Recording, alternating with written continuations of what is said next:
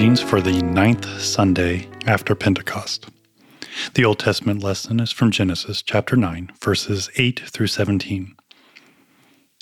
God said to Noah and to his sons with him, "Behold, I establish my covenant with you and your offspring after you, and with every living creature that is with you, the birds, the livestock, and every beast of the earth with you.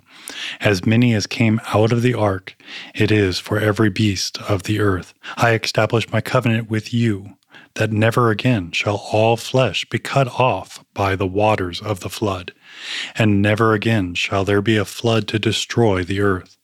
And God said, "This is the sign of the covenant that I make between me and you, and every living creature that is with you, for all future generations.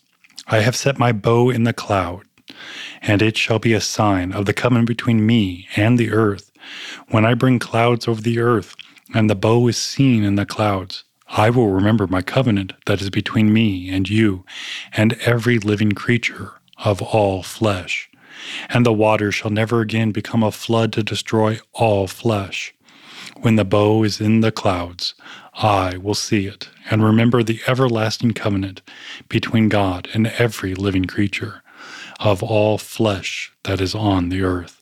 God said to Noah, "This is the sign of the covenant that I have established between me and all flesh that is on the earth." The epistle is from Ephesians chapter 3.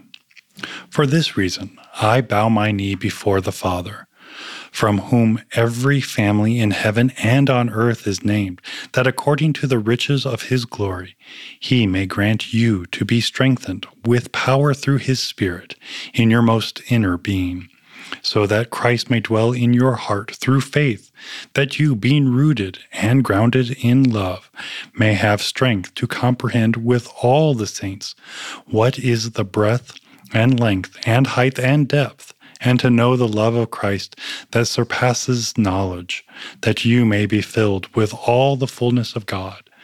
Now to him who is able to do far more abundantly than all that we ask or think, according to the power at work within us, to him be glory in the church and in Christ Jesus throughout all generations, forever and ever. Amen." The Holy Gospel according to St. Mark, the 6th chapter. Immediately Jesus made his disciples get into the boat and go before him to the other side, to Bethsaida, while he dismissed the crowd. And after he had taken leave of them, he went up on the mountain to pray. And when evening came, the boat was out on the sea, and he was alone on the land. And he saw that they were making headway painfully, for the wind was against them. And about the 4th watch of the night he came to them, walking on the sea.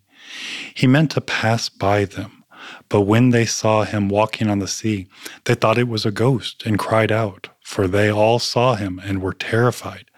But immediately he spoke to them and said, "Take heart, it is I. Do not be afraid." And he got into the boat with them, and the wind ceased, and they were utterly astounded, for they did not understand about the loaves, but their hearts were hardened.